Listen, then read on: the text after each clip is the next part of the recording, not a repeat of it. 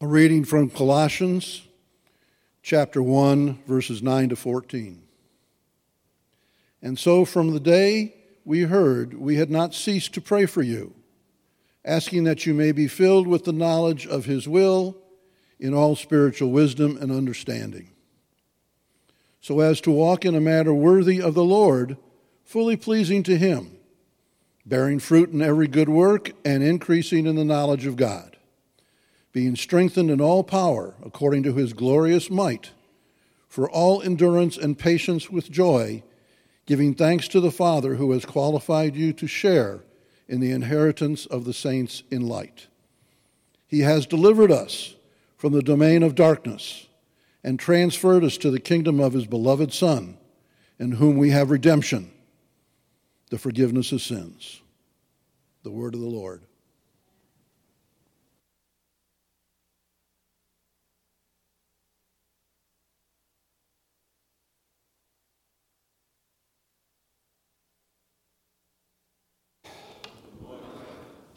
Let me add my welcome to everyone this morning. Thank you, Tony, for reading our scripture. Thank you, music team, for guiding us into a spirit of praise. And let's continue in that spirit of praise and thanksgiving as we turn now to God's Word. And you can turn in your Bible, if you have one in front of you, to Colossians chapter 1. We'll start a bit earlier in the chapter than what we just heard read. But there are many life milestones where we might wish someone well. Maybe it's a high school graduation, a wedding, moving, retirement, any number of things. We might send someone a card, say good luck, wishing you well in this new season of life. We might offer words of wisdom and encouragement. And as believers, we will probably tell them that we're praying for them as that person heads into a new season of life. And even more encouraging often is if we're specific. We tell them specifically what we're praying for them about. And that's exactly what we have in our passage this morning.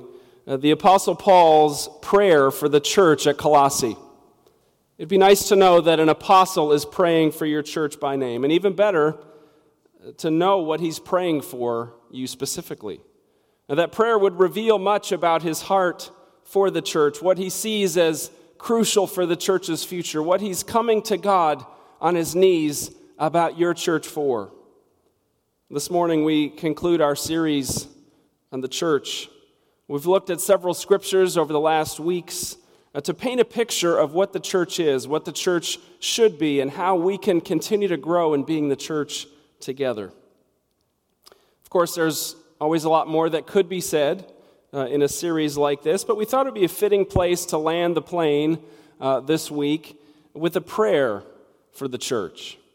A prayer that communicates, in this case, Paul's heart, and a prayer that's in line with God's plan for the church still today, and as we think about being the church together. This prayer is a nearly 2,000-year-old prayer for a church, a local church in Asia Minor, but it's still a fitting prayer for us today. So let's latch on to these words together with thankful hearts as we seek to follow God's leading together as a church. Let's pray as we turn to Scripture. Lord Father, we do come before you, lifting up your name, praising you for who you are. You are our Savior, our healer, our deliverer. And so, Father, as we turn now to your word, we ask that your Spirit would move in our hearts, in our minds, that you would grow us together in Jesus' name. Amen. So let's take a look at Colossians chapter 1, and we'll back up starting in verse 3. Now, this is one of Paul's prison epistles. It's always important to remember that these words were penned from prison. So Paul couldn't be with this church in person, and so he writes this letter to them. They were a young church. They were being confronted by false teaching. It's not exactly clear what the false teaching was in this case. Seems like some mixture of Jewish and pagan teaching.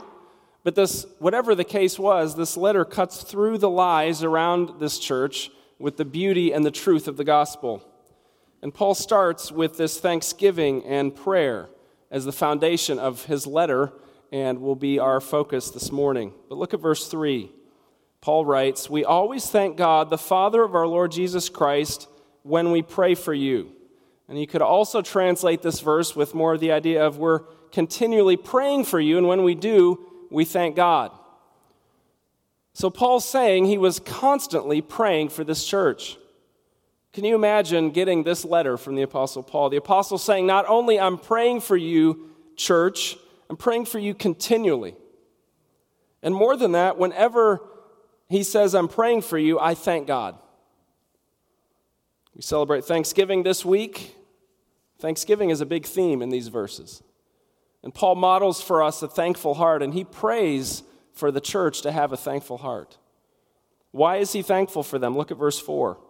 "Since we heard of your faith in Christ Jesus and of the love that you have for all the saints, because of the hope laid up for you in heaven, of this you have heard before in the word of truth, the gospel, which has come to you, as indeed in the whole world it is bearing fruit and increasing, as it also does among you since the day you heard it and understood the grace of God in truth.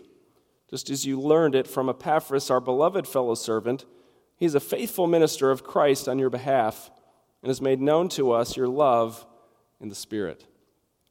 So before Paul launches into his prayer, he sets the scene with some foundational things that he's thankful for. These are anchor points for us that really call back to several points that we've covered in the last several weeks in our series, some of the main themes about the church's priorities. And notice he's thanking God for this church's faith and their shared hope, which he says is laid up for them and us in heaven. Now, the church as God's people are members of his unshakable kingdom. What happens here and now matters, but remember, no matter what happens here and now, the future, our ultimate hope, is guaranteed. The future for the church is not in danger. It's secure. Next, he tells us that this hope came to us in the gospel, the good news of Christ, that he says is bearing fruit and increasing in the whole world.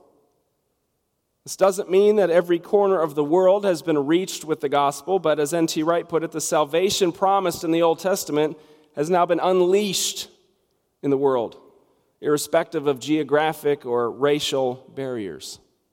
The gospel has been unleashed.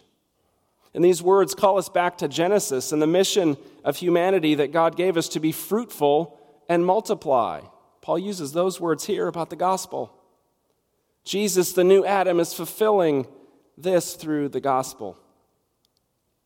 So these Gentile believers brought joy to the apostle's heart. They brought thankfulness to him in his cold prison cell because they were a constant reminder to him that the gospel was on the move. And while churches face trials and setbacks, the church, capital C, wins. The church wins because Jesus won. We can be busy doing the work of the church in the world, and we should be, we're called to be, but we do so without any fear about the future.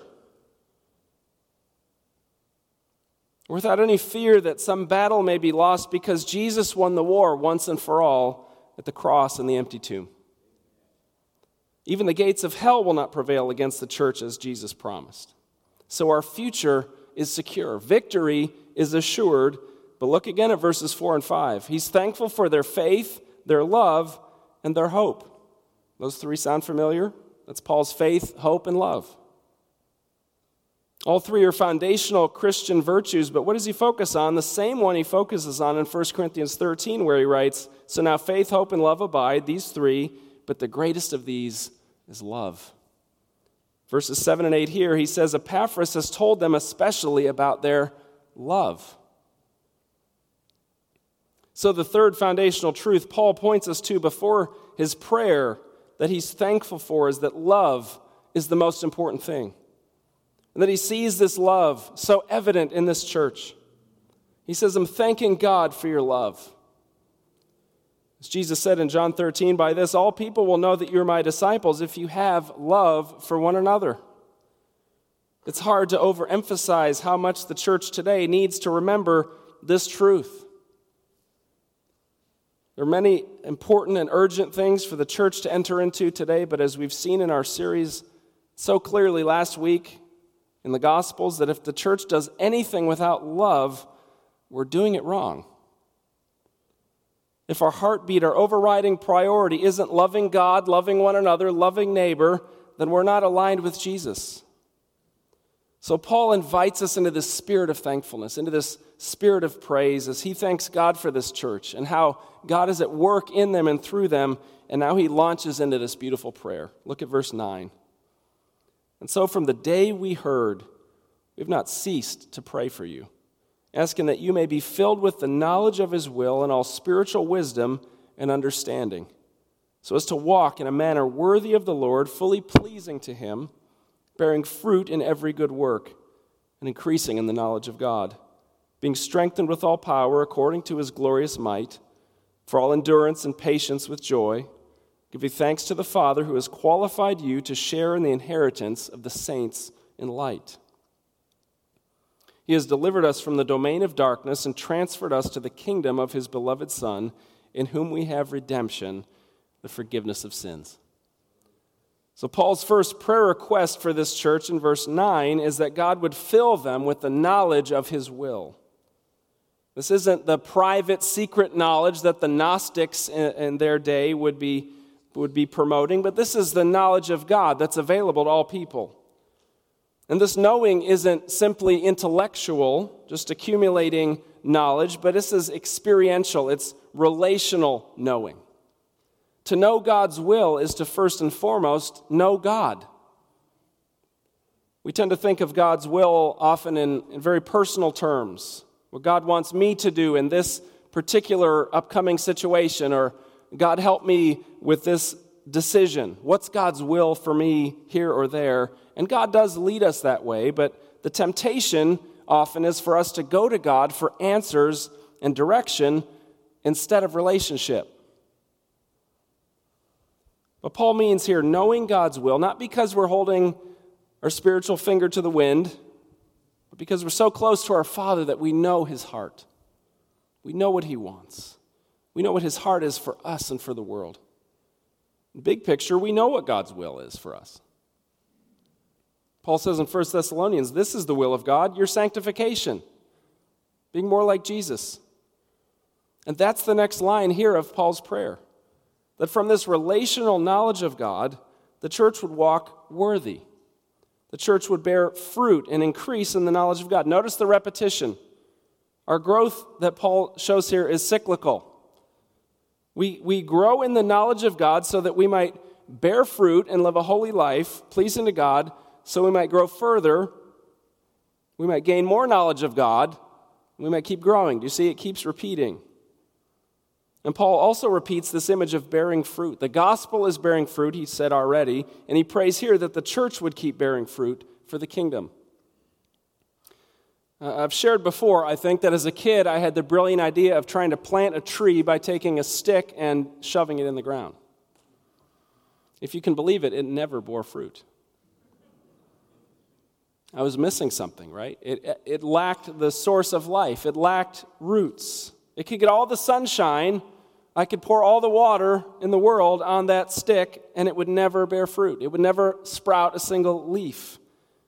And that's like us trying to grow spiritually in our own strength, by our own effort. And sometimes we may not even notice that because we're doing all the right things, right? We're getting the sunshine, we're pouring on the water, we're believing all the right things, we're doing the right things. But we may not be bearing fruit. Why? Because we're not close to Jesus. Jesus said this in John 15, abide in me and I in you, as the branch cannot bear fruit by itself unless it abides in the vine, neither can you, unless you abide in me. I am the vine, you are the branches. Whoever abides in me and I in him, he it is that bears much fruit. For apart from me, you can do nothing. Not a little. Jesus says, not some things you can do on your own. He says nothing. I don't know about you, but there have been times in my walk with God that I've tried to control things, tried to manage my spiritual life and my own strength and my own knowledge, doing the right things, believing the right things, but not necessarily growing closer to God. We can try to use God, right, for our own purposes. We, again, want answers maybe or direction from him. while skipping over the relationship part. But it starts and it ends with abiding in Christ. And that is first in saving faith as we trust Jesus alone for our forgiveness and for our salvation, and then throughout our lives as disciples. As we abide in him, we receive his provision and we bear fruit because of his life in us, because we're connected to this life-giving source. So if you don't know Jesus as your Savior, this is why religion, apart from relationship, gets you nowhere. You may feel better after you go to church or after you give money to charity, but that doesn't bring you any closer to God. Because Jesus paid the price for the sin that stands between us and a holy God. Only Jesus gives us the ability to live the life that we were created to live. And this is Paul's prayer for the church, that we would never lose sight of this. And our vision as a church is that we would be like a thriving tree, with our roots growing deeper into the love of Christ and our branches reaching wider and bearing fruit for the kingdom. And that only happens if we stay close to Christ. Not knowledge for knowledge's sake, not doing good for good's sake, but Jesus living his life in us and through us. Next, Paul prays in verse 11 that the church would be strengthened with all power. That sounds exciting, doesn't it? I could use more power in my life. How about you? The power to change my circumstances, power to get past trials. Paul prays for power for us to be patient. Wait a minute. Thanks a lot, Paul. You could have prayed for power for us for any number of things, but power for patience? But if I'm honest, I really do need the power to be patient. How about you? Endurance and patience are parallel words here. Endurance is more getting through a difficult situation, and patience is more what we show to a difficult person. And we need power in all of these situations, in all fronts, to endure patiently whatever God has for us, trusting him completely, even with joy, Paul adds. Remember, Paul is in chains as he writes these words. Talks about thankfulness and joy. Paul, remember, saw God's power in a big, exciting, explosive way when he and Silas were in prison back in Acts 16. Do you remember that? God brought an earthquake and literally blew the doors off the prison. God shows his power that way sometimes. But Paul here in this case seemed to understand that this time he needed God's power to endure. This is a difficult season for many of us in this body. There are physical ailments and disease. There are family members that we're concerned about and praying for. There's job stress. There's financial worry. This is a heavy and hard season for many of us. And we are right to pray for power. We're right to pray for healing, for direction, for God's mercy in these situations. And sometimes, and we pray that God is glorified to do the miracle, to blow the doors off the prison. Sometimes, though, God is most glorified to show his power in our endurance, in our patience. Because that shows the watching world something too, doesn't it? That's what Paul says in Romans 8, that the sufferings of this present world are not worth comparing with the glory that's going to be revealed to us. Sometimes the chains stay on. Sometimes God says no to removing that thorn in the flesh because his grace is sufficient. And so we need God's power to live with patience as if his grace really is sufficient. As if it's really all we need, because it is. And this power, the Spirit in us, opens our eyes to what we really have. That brings us to Paul's final prayer request here, that this church and that we as the church would give thanks to God. If my eyes are only on my circumstances, I would give thanks when things are good, when I'm comfortable. But Paul prays that we would be thankful in verse 12. Why? He says, because the Father has qualified us to share in the inheritance of the saints. He's qualified us. I get mail almost every day that tells me I'm qualified for something. You ever get those? Or pre-qualified. You're pre-qualified to give us your money, to sign your life away. I love the ones that are written in a font that's trying to look like handwriting. You ever get those? This feels so special, you know? It's so nice of them to take the time to write me a letter. But they just want something from us, right? That's what they mean by qualified. How different the gospel is. We weren't qualified in and of ourselves. Apart from Jesus, remember, we can do nothing. But Jesus stepped in and said, I'm qualified, and they're with me. This word for qualify means to enable or make sufficient. Isn't that great? To make sufficient. Give thanks that we are sufficient in Christ. Give thanks that verse 13, He has delivered us from the domain of darkness and transferred us to the kingdom of His beloved Son, in whom we have redemption, the forgiveness of sins. He has qualified us for an eternal inheritance. He's delivered us from sin and death. He has transferred us to His kingdom. Not a bad deal, if we're honest. Remember, Paul started with thankfulness that the gospel is advancing in the world, but it's also advancing in us. As we grow, as we bear fruit with joy and thanksgiving. So Paul's prayer for the Colossian church is still in line with God's heart and God's will for the church today. Come this week to a holiday that reminds us to be thankful. We as God's people should be the most thankful people around. So let's give thanks this week for all we have in Christ.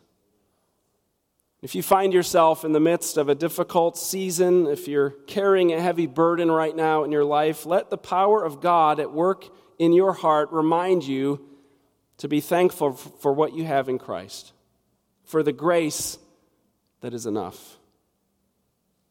Let's remember that we only bear fruit if we abide in Christ. And some of us need God's power to be patient for those Thanksgiving dinner table conversations, right? When your crazy uncle gets going, or maybe you are the crazy uncle. But we all need God's power, right?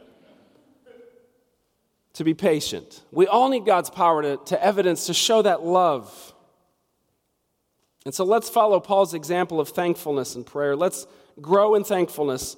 Let's grow as a praying people, to see God's power at work in us, whether it's incredible power to heal and deliver, or the quiet power here to endure with joy as we await Christ's return. Would you bow your heads with me? Our Father, we thank you that we can call you Father because of Jesus. We thank you for your love that is always moving toward us. We thank you that our future hope is secure, that we are enabled to live joyfully and with thankful hearts. And so we ask that you would grow our gratefulness. Thank you for the ways that you are at work in your church and the world. Thank you for this church. Thank you for your faithfulness to us. We trust you to continue growing us together, that we might continue to grow deeper in your love, that we might bear more fruit for the glory of Christ, in whose name we pray. Amen.